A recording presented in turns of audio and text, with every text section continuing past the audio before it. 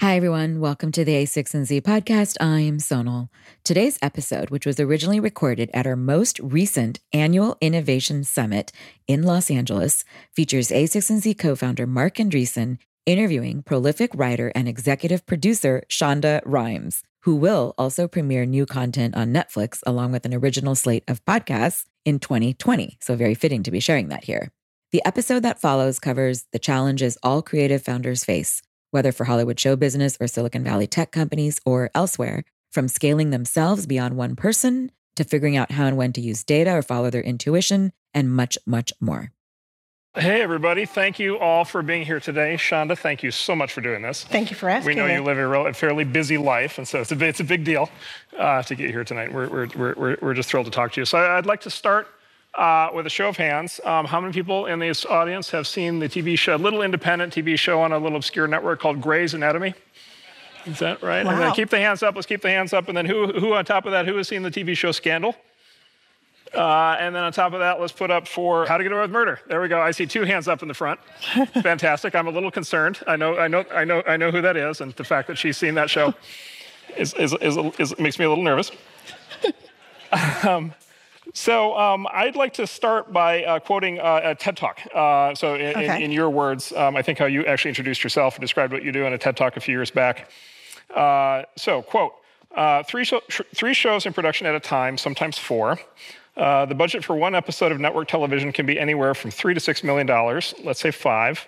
A new episode made every 9 days times 4 shows. So every 9 days, that's $20 million worth of television.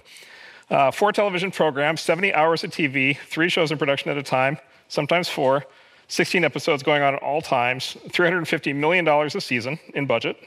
My television shows are back to back on Thursday night. All around the world, my shows air in 256 territories and 67 languages for an audience of 30 million people. I think this gives us some stuff to talk about. This is a conference about builders, about people who build things, people who create things, people who create products, people who create companies, create experiences. In Silicon Valley, when we talk about the building process, we talk about it in 2 phases, going from what we call 0 to 1, which is creating something from scratch for the first time. And then we talk about the process of going from 1 to N, right? Doing that thing then repeatedly. Yes. Which is a whole nother challenge. So I'd love to talk about both parts of that in your career. And so the 0 to 1 part is how do you go from having no shows on network television to having 1 show on network television? That is the lightning in a bottle thing. It's having the idea that sparks something for somebody that nobody else has had, that you don't know is going to work, and you're working your tail off, day in and day out. It's making the pitch, it's getting in the room, and then it's doing the work and hoping it works. And as somebody who had never had any experience in television before, it's hard for me to say how it doesn't work, which is an odd thing. For a lot of people, they started as a staff writer and they work their way up, they work their way through the business, and then they get their own show. I thought I'd been writing movies, and I thought I'd like to write a television show, and I wrote Grey's Anatomy. And it really did work that way. And so I went from 0 to 60 very quickly, which was terrifying. What was the process? And I should describe to the audience, we'll talk about this more later, but you did work in film. Yes. My favorite credit on your IMDb is that, you know which one I'm going to say, right? You were, in fact, the screenwriter for the Britney Spears highlight movie, Crossroads. If you have a teenage daughter, she's seen it. Absolutely, 100%. And maybe if you haven't. So how did you? So you had worked in film, and you were successful in film. You had credits and so forth. You had projects made. How did you? What was the process of going from that to being in the room pitching Grey's Anatomy? Like, how did that work? Basically, I had a child, and I was stuck at home suddenly because when you have a child, you cannot leave your house. And I started watching television, which I hadn't really been doing before, and realized that all of the really great character development that I had been really wishing for in movies was happening on television. I watched 24 hours of 24 in 24 hours, like it was that fast, and thought, like, wow, this is interesting. And so really went to my agent and said, can I have a chance at doing this? And went to the meetings, started thinking up ideas, started pitching. did the work of research, figuring out what was going to work, pitched an idea, didn't have that one go, pitched another idea. I think I pitched maybe 3 ideas, and they said, sure, do this one. Right. And medical dramas obviously have been a staple of television for a long time, and there have been many famous ones, well-regarded ones. What was it about the idea of a medical drama that you felt like you could make it, you felt like it was sort of a pre-established concept at the generic level, but something that you could make special? Well, there were 2 things. One, I had done these ideas, and I'd pitched them, and they hadn't worked, and it hadn't worked. And so I said, well, what does Bob Iger want? Because really, know what your customer wants. And this is literally Bob. This is ABC. So this is ABC. It's literally not figuratively Bob Iger. Literally Bob Iger. Literally, what does Bob Iger want? And they said he really wants a medical show. And I thought, okay. So 1, it was about that. I really wanted to make something that they wanted. And then it was about making something that I wanted to see. I was an audience that I knew if I made something I wanted to see, I was going to be passionate about it. And so I started talking to young female surgical residents about what their lives were like. And I'd been watching all those weird surgery shows that used to be on TLC where they would remove giant tumors from people. And I thought that was super interesting. And melding those 2 ideas really came together. I was a woman. Okay. I was interested in surgery, the idea of surgery. Why would I be writing about a dude? It didn't make any sense to me. It felt like it made sense to me to write about, young people entering this new profession and to make it a woman and then to make it a bunch of different kinds of people. Okay, so then obviously Grey's Anatomy, they bought it. It went very well. It's still on the air, season 16 on the air. We just shot a 350th episode. Not that many shows make it to 16 seasons? Yes, not very many at all. Gunsmoke? Yeah, MASH. Yeah. Grey's Anatomy. So not bad. So for a lot of people, that would have been that was a big success. For a lot of people, that would have been a career-defining success, and maybe the definition of somebody's career. How did you make the decision to go from having 1 show on the air to over time having 2, and then 3, and then ultimately an even larger number? I used to jokingly say I want to take over the world through television, and I'll be honest, in this room, it was not a joke for me. I really thought, I want to take over the world through television. If I'm going to do something, I want to be really good at it. And that had been my first show, so it felt like a fluke, and I didn't want it to feel like a fluke to me. So I wanted to do more. But also, it was this feeling of, in the beginning, you made a show, and it had gone for 1 season or 2 seasons, 3 seasons. I thought, well, we could get canceled at any minute. This could go away at any second. I need a second line. So it really was about finding another show just in case. It was, that thing of keep something else going. Right. And so I would imagine you were flat out working on Grey's at the time. How do you kind of then create for yourself the time, but then also the organization around you to be able to then do more than 1? In the beginning, it was about overworking myself almost to the point of full out exhaustion, not really understanding what needed to be done. And then it really was figuring out how to build the infrastructure. I had a non-writing producing partner, which was really helpful. Then it was taking the people who I'd worked with for a long enough time and spreading them out to understand, you guys go be where I can't be, because I already trust you. And getting the talent pool large enough and training people enough to the way I thought, so that if I wasn't there looking, they were. And trusting people. You cannot do a job like that if you don't trust the people around you. Otherwise, you're going to be trying to do everything, and that's going to flatten you very quickly. Right. So a lot of people who have 1 hit do try to create production companies, and they do try to scale like that. Yeah. I think most of them aren't able to do it.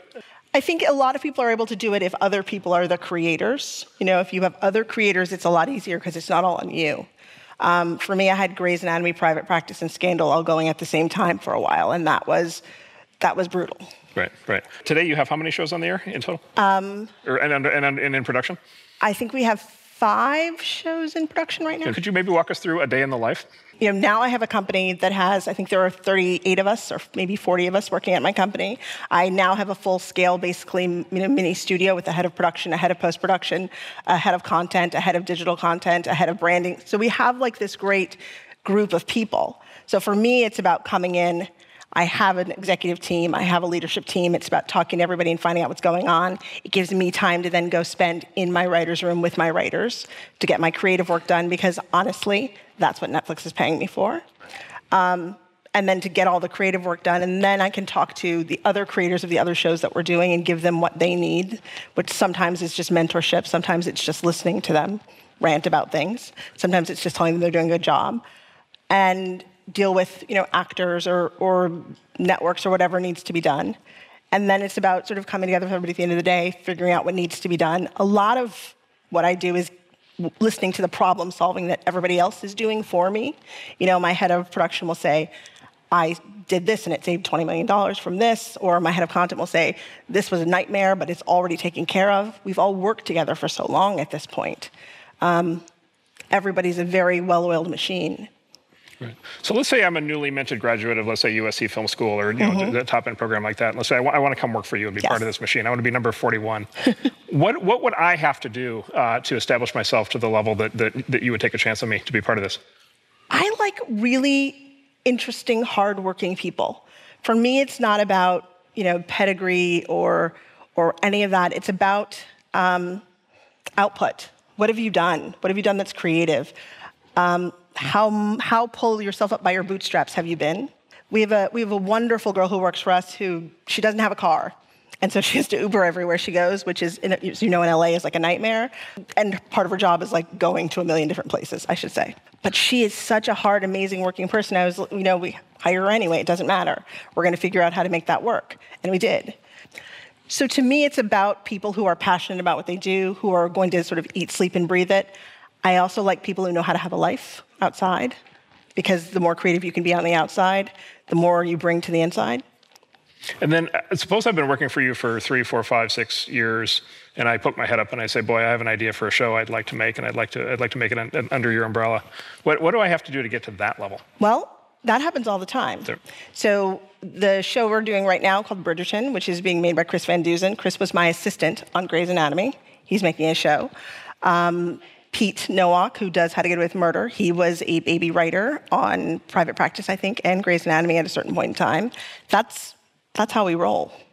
Yeah. I like to raise the people who are going to be our next group of writers, mainly because they already know how to do everything, but also because there's so many interesting people who come through who are the next great purveyors of ideas who sometimes get overlooked. Right.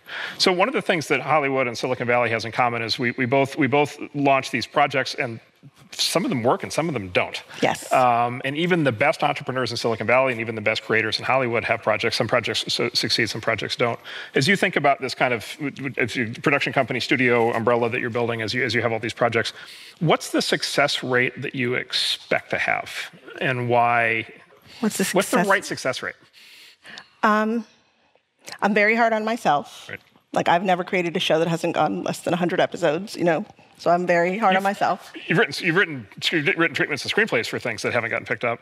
Maybe one. Okay, all right. Okay, all right. But I've never produced anything that hasn't gone, that way. You have a lot more projects underway now? Yeah, I have a lot more projects underway now, and some of them aren't supposed to go that long, so it's not that thing. Okay. But I have a real, panic about not doing well for me. But for shows that we're making, it's really about, a lot of it is about, helping somebody figure out how you run a show. Mm-hmm. Running a show is not an easy thing. You go from being a writer who's writing at home in your pajamas to having 350 people working for you, looking at you and saying, what do we do now? So it's not a simple, way of being. So to me, it's about sort of helping them stand on their own 2 feet, because eventually they're going to have to, whether or not you're shoring them up or not, they really have to be able to do it for themselves. Right. So for some people, that's easier than for others. For some people, it's like duck to water. For some people, it's really teaching them how to swim. When do you know that a show is going to work? Oh. What's the moment? I don't know. Well, yes, I think you do. Around episode 10. Is that right? Okay, so you have to get that far into it before you feel certain. Is that right? For shows I make, for shows we make with other people, around episode 10, I become sure. Okay. Whether or not it's going to survive, really, whether or not it has an engine that can keep going, right. Whether or not I feel like I understand what the show is, because until then, you're still just finding it. You've just started to work with all these people. You're all getting your feet wet. You're figuring out what this thing is. You're making a product, and you've only been working together for, by that point, it's maybe 6 months, 7 months. Right. Yeah, you see these shows that they take, well, Parks and Rec was maybe a famous example of this. They kind of take a left turn. Yes. And then some of them take a left turn and get much, much better. Succession is a show. There are also people who talk about it that way. I haven't seen season 2 yet. So it's genius. No spoilers. No genius. spoilers. But I've heard it's I love season 1, but I've heard it's even better in season 2. And so it's a left turn to greatness. Is that it's the result of the cohesion of the people? Is that the? It's part of it's you figure out what you have, you gel. Scandal, I feel like we were like, we don't quite know what we're doing season 1, and then we got to the end of season 1, and we hit this episode where you sort of saw what happened in the past, and we all went, okay, now we understand our show completely. Right. Grey's was very different. I sort of knew from the beginning what was going on, but it wasn't until the ex-wife showed up. Like there were these moments when when things gel and you know what the show is, and it starts to sing. Right. Do you do test screenings for your shows? The network does test screenings, yes. Do you find value in test screenings or no? It's an interesting question. I find value in it, especially when, like, for instance, when we were making Grey's and I was this kid who was making a show and they had no idea who I was and they were very worried about, what is this show? There had never been a show where, women were that competitive, where a woman had slept with a guy the night before her first day of work, where there were that many people of color in a show. They were very nervous.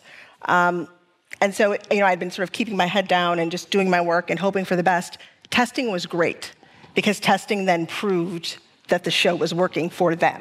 It proved what I felt, was a good show for them. Right. So testing does help because it backs up, the suits who need to know that this is going to work if they need numbers for themselves to show people. But it's never been a thing that I've really paid attention to in a real way in network television, because testing in network television is really about opinion. Mm-hmm. I'm very excited about it at a place like Netflix, because the data is very different than testing. So that's my next question. So what kinds of data would you find useful in the creative process? Well, right now I'm excited by the concept that I could be told, for instance, like exactly when a whole group of people decide they're going to stop watching something. Right. Because that's very different than, in network television, people will say, like, I hate that character. And that's fine. Right. But that doesn't mean that they're going to stop watching. Right. People say they hate somebody and they love to hate them. They're going to keep watching. It doesn't matter. But it can be interpreted differently. But in data, when they say, like, everybody stop watching exactly at this moment, that is real. And that helps us, if you really want to know it. And I haven't gotten to use it yet, but I'm excited by the idea of getting to. We'll talk more about Netflix in a few minutes, but I'd love to talk a little bit more about the distinction between film and TV, because it feels like something very important is happening. So TV is like mass market entertainment. It may be not expected to be at the same creative bar, although there were obviously exceptions along the way.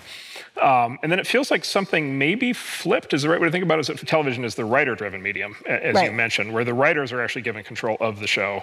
And of course, legendarily in the film industry, that is not the case. It's directors, yes. Right, and there have been actually books written about how terrible it can be for the writers to see the results of their work go through the sausage-making machine. And so would you agree with the thesis that there's been this inversion of quality from film to TV? Would you agree it's because it's writer-driven, or would you have a different point of view on that? I don't like to use the word quality, because I think that quality makes it about what's good and what's bad. Okay. I think that movies like Star Wars and Jaws and all these really awesome blockbuster movies changed the idea of what a movie could be. And the pursuit of a big blockbuster changed what people were interested in making. And over time, for a while it meant they could make blockbusters and they could make these amazing, smaller character-driven movies. And then over time it began that they made more just big blockbuster action movies. Then they made more blockbuster action movies and just remakes. And at a certain point, that began to be what was lucrative for them, period. Less prestige films and more just bigger movies. And, I like a good Marvel movie, so I'm fine with it. But it did mean that a lot of that character-based stuff didn't get made. Mm-hmm. And at a certain point, I think a lot of writers realized that if they wanted to make those kinds of stories, and if they wanted to have control of them, you could make a lot of stuff on television. It literally was 2003 or 4 when I sat down and said, oh, all the good character-driven stuff can be made on television. Right. So it is that time. Right. And was it putting the writers in charge? Was that the... Well, television wasn't... In film, we always say the director fires the writer, and in television, the writer fires the director. And that's always been the way it's been. Right. So I think that it's just a writer-driven medium. Right. It's amazing because you think of in films, the director is so important. Yes. And yet in TV shows, you see it's every episode is a different director. And the director is very important. It's simply that the writer has to continue. You're writing a It's like writing a continuously long, crazy, epic novel. Right. So the writer is the person who's the through line. Right. Okay, and then another analogy between Hollywood and the Valley that I think about a lot is both of our worlds, there's a form of creative expression. There's creative expression in the form of creating the product and then creating the company, right, that makes the product. But then it's also a business. And I think one of the things that you've said is that everybody does need to eat. Yes. And so it is important to also treat it as a business. Like, how do you navigate as a creative professional, how do you navigate that line between art and business? Well, part of what I think is that, you have to really think about your audience. And I don't think that there's any shame in that. I enjoy writing for my audience, not necessarily to my audience or, like thinking about my advertisers in that way. But I enjoy writing for the audience that I'm writing for. There's a lot of entry points for the audience that we have, and they're awesome. They're loyal and they're wonderful and they pay attention and they care. And you have to respect that. And I don't think that there's any shame in that. Like, there's something about the idea that you can ignore your audience and think that you're still going to get somewhere that is not very smart. Right. So I enjoy writing for the audience and really enjoy the stories that I'm telling. Yeah. And I do think that if you're passionate about that, you can still be creative. Yeah. Your shows obviously are very adventurous. Many things happen in your shows, and the characters do many things. How do you know when you're pushing the audience too far? Is that possible? It definitely is possible. Usually, by the time I'm pushing them very far, they've been with us for so long that they're just like, oh God, is she going there? So sometimes it's okay. Yeah. At one point on Scandal, two of the characters ended up basically being sociopathic serial killers in a love-struck relationship. It's Washington. And by the way, we watched every episode. It's Washington. So, well, it is. But, a lot of bad things had happened to them, and it felt like the right place for them to go. But it was this very, it went with the idea that, DC was filled with monsters at the time. Right. Not literal monsters. But it was this very dark world. And there's a lot of things that happen, and I feel like you're following story and following story and following story sometimes. Sometimes it works. Sometimes it doesn't. Right. So I remember watching Scandal start. Scandal started in 2012, 13. Yeah, 2012. So 2012, and I remember thinking, okay, boy, this is a crazy version of Washington D.C. And I am so glad that normal Washington D.C. isn't crazy like this. And then I watched season 2 and season 3, and then I started paying attention to normal Washington D.C. and I was like, oh my goodness, things are getting crazy in real life. And so then it was given a Thursday night, do I watch Scandal or do I watch the news? Is it a challenge for somebody writing a show like that? Well, what happened for us is first we wrote about this made-up thing that we made up called Thorngate, where there was a spy thing that could use your phone to spy on you, and that's it could absurd. listen into your, that's just paranoid. Yeah, exactly. Yeah. And it could listen to your conversations, and we thought we were just being wild, and then 2 months later, it was happening, and that kept happening to us mainly because we were sort of reading the papers and sort of extrapolating what ifs. And we thought that was fun, and the critics thought it was fun, and we thought isn't this cute? But then we made up the wild and crazy Southern billionaire who wanted to run for president and seemed to be just somebody. And then it was happening. And that was not as funny because it was too real, and it kept being very real. And then at a certain point we thought, we can't surpass what's happening in Washington. There was a moment when I just thought, I don't even know how to surpass what's happening in Washington. We did our inauguration, and it just felt like what's happening in real life is just way crazier. Yeah. And I thought, I'm done, which is why we ended in season 7. I thought, I cannot write anymore about what's happening. We'd have to go the other way. We'd have to go way serious in order to make it that interesting. For a long time, I used to ask my friends in D.C., is Washington more like Scandal or Veep? Yeah. And for a long time, the answer was Veep. I know. Yes. I know, yes. and I was very proud of that. Yes. So we'll finish up by talking about tech and talking about what you're now doing with Netflix. First, I'd love to ask, has social media kind of arrived mid these shows for you and kind of mid your career? Has social media changed how you do what you do?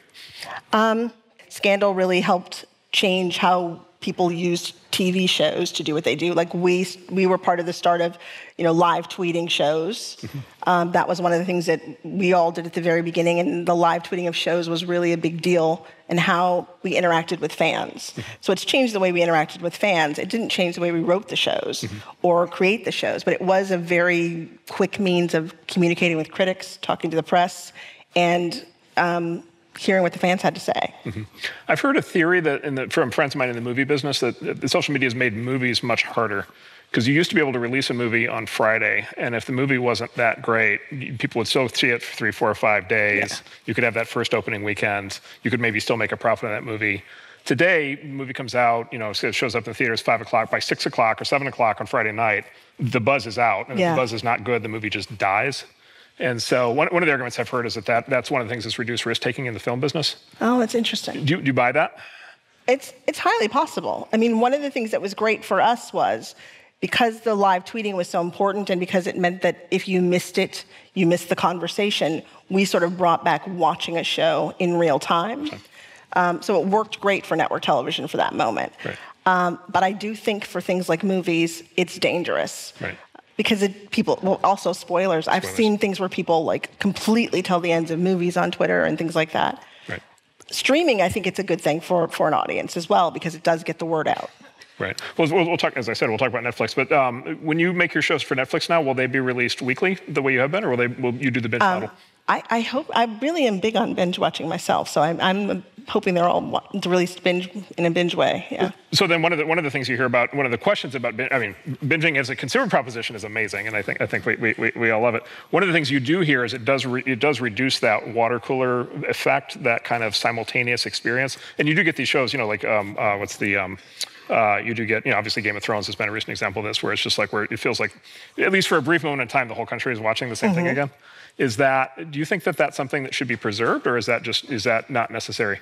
I'm not that worried about it. I mean, and I think I'm not that worried about it because I still, I'm in the grocery store and I still turn around a corner and there's a 12-year-old staring at me, and suddenly I'm Jesus. And I realize, oh, you've just watched 300 episodes of Grey's Anatomy, at once. So I think that binging, no matter what, still works. Right. And I don't think you have to have your water cooler moments all at once. Right. I think that there's something interesting about telling somebody, oh my God, have you seen, Dark, which is my favorite show. Have you seen Dark? And you have to watch it and you go crazy on it, and then somebody else watches it, and it's sort of like you're passing on a secret. Yeah, almost like a novel. Yeah. Yeah.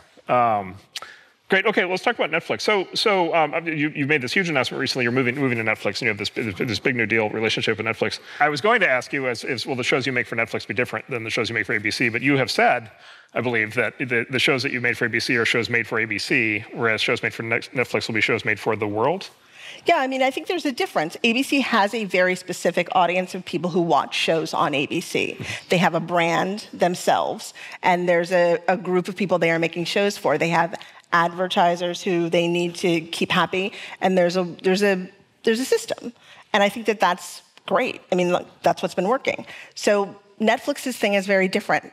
The idea for Netflix is, my job is to make shows that make people want to subscribe to Netflix, which is very different than keeping people watching. You know what I mean? It's just different, bringing people to a show for a specific hour of time. So it means we can make almost anything as long as it's good.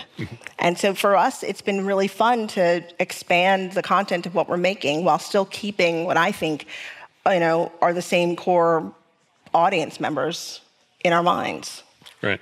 What does Netflix, in general terms, not asking for specifics, but in general terms, what does Netflix ask from you when you want to make a show as part of your new partnership? I can tell you exactly in specific terms what they ask from us, which is make whatever makes you happy, which has been fantastic. That's an extraordinary deal to have, to get to work with people who are just make stuff that's good. And they've been very supportive about that. Do they connect that back to projections on subscriber numbers or retention, or does that come later? Or that's just not part of the conversation? Yeah, no, we don't have to ask those questions. That's not a thing that happens. It's more about, are you excited about this? That's great, go. We go to them and we say, we're going to make 8 episodes of this or 10 episodes of this, or we're excited about this. Right. And they've been very supportive. Right. That might change if we start to make things that are terrible. But right now, they're very, very supportive of us making our shows. Right. And is the right format one of the sort of the formats of entertainment kind of change with technology, and so there's sort of arguments about why TV shows are half hour and an hour, and it has to do with the distribution of commercials, commercial placement has to do with the viewing patterns and how long people will sit and so forth. Is like the 45-minute, 1 hour drama and the half hour comedy, is that the stable state even in a streaming world, or do you think the sort of shape of programs will change? It's interesting. I think it was Amazon that made the 30-minute show Homecoming, right. There was a drama, but it was 30 minutes, and it was really interesting, and people stayed riveted. They've made a couple of things that have been like 15-minute comedies, which are surprising. I don't know about the length. I know that for me, writing something that's about 60 pages long, which is about 45 minutes long on television, feels right. It's what I know how to do, and it feels good to me. I have not reached a point now where I'm thinking like I need to write something that's an hour and 15 minutes, or that I need to write something that's only 20 minutes long. That's not my thing. Right. I've seen studies over the years. There's a great, Stephen Johnson, the author, wrote a book called Everything is Bad is Good for You, where among other things, he makes a very positive case for television. One of the things he shows in that book is that television shows have gotten much more complex over time. Mm-hmm. And so if you chart the plot of a drama from the 1970s and compare it to The Sopranos or to Grey's Anatomy, it's just like a wildly different level of complexity, and therefore kind of stimulation. I've heard an argument that streaming will lead to a dramatic, even increase in complexity and sophistication as a consequence of the fact no commercial breaks, right? So no need for the cliffhanger, and then sort of pick the narrative back up, and then also no need to have the recap of the next episode, because I guess you assume the binging model. Does this open the door to a much more sophisticated form of entertainment? I think it can. And I think what's very interesting for somebody coming from so many years of writing network television, it's been fun to really play with that, to know, we don't have to recap, we don't have to have act breaks, we don't have to worry about, how to get somebody from that episode to this episode. There's a lot of things that go away when you don't have to do that. And it does feel like stories can get more complex because you don't have to worry about driving the things forward in that way. But I also am, I like a good plot. I like when things are moving forward. I enjoy the pace of something like Scandal. Writing it is fun. And so to me, a lot of streaming shows get really slow because they know they can, because they know you're streaming them. I don't think that's for me in terms of the way I write things. I enjoy watching them, but I don't think it's for me. So we're still moving at a pace. And then on I saw an interview you did about your Netflix deal. Your company, Shondaland, is moving to a new facility. And there's a vignette in one of the stories that has you and your partners looking at photos on the wall of the founders of United Artists. Oh, yeah. Which is a studio from classic Hollywood, yes. from Golden Age Hollywood. Maybe, and you talk about, I think, a little bit, or alluded that maybe that's a little bit of an inspiration for where you're headed with Shondaland, or maybe there's some historical legacy there to... We were able to create a model in the beginning when we first got there to find a way to hold on to a series of our writers and to make it sort of a creative home for people to stay versus, you have to go away and take a deal here and come back there and get hired for this show and come back. I was like, can't we have more of an incubator for writers? And Netflix was very excited about that idea and amenable to that idea. And I felt like a home of a bunch of creative people, all running in and out of their offices and screaming about how things aren't working and helping each other. Felt good. So United Artists, the history for those who don't, the history of United Artists was it was a studio founded by some of the legendary creative talent at that time. Yes. Douglas Fairbanks, Mary Pickford, a series of these people. And it ran for quite a while with the kind of model that you're describing. But then at a certain point that ended, and the sort of modern studio, world that we know of kind of dominated for the last 50 years. Did that have to end? Or why would now be the right time for that to come back? Because we can, and we're enjoying ourselves and we can do it. And also, it feels like a really good creative time. Everything feels new. We're on this new horizon of where we can go in terms of this industry. Something is sort of going down and something is coming up, and that means, I don't know, just a new space for us. That's great. Maybe we could close on 3 recommendations from you for TV shows, films, or books that aren't made by you. Well, yeah, there's plenty of those. I highly recommend Dark, which is a German show on Netflix, and it's so good. Now, do I watch that with dubbed, or do I watch that with subtitles? It depends on if you're a dub or subtitle person. Dark is one of those shows where they're speaking German, but the actors who do the German also do their own dubs. Okay. So it's actually really good. And the fact that I know that means I'm a super nerd. Succession, which you have not seen, but you obviously need to see because it's genius. Succession, that show's nonfiction, right? Yeah, that's another one of those shows. And probably Barry, which is really fantastic. A comedy on HBO. Yeah, it's a comedy on HBO. It's really beautiful. Yeah, what makes Barry special?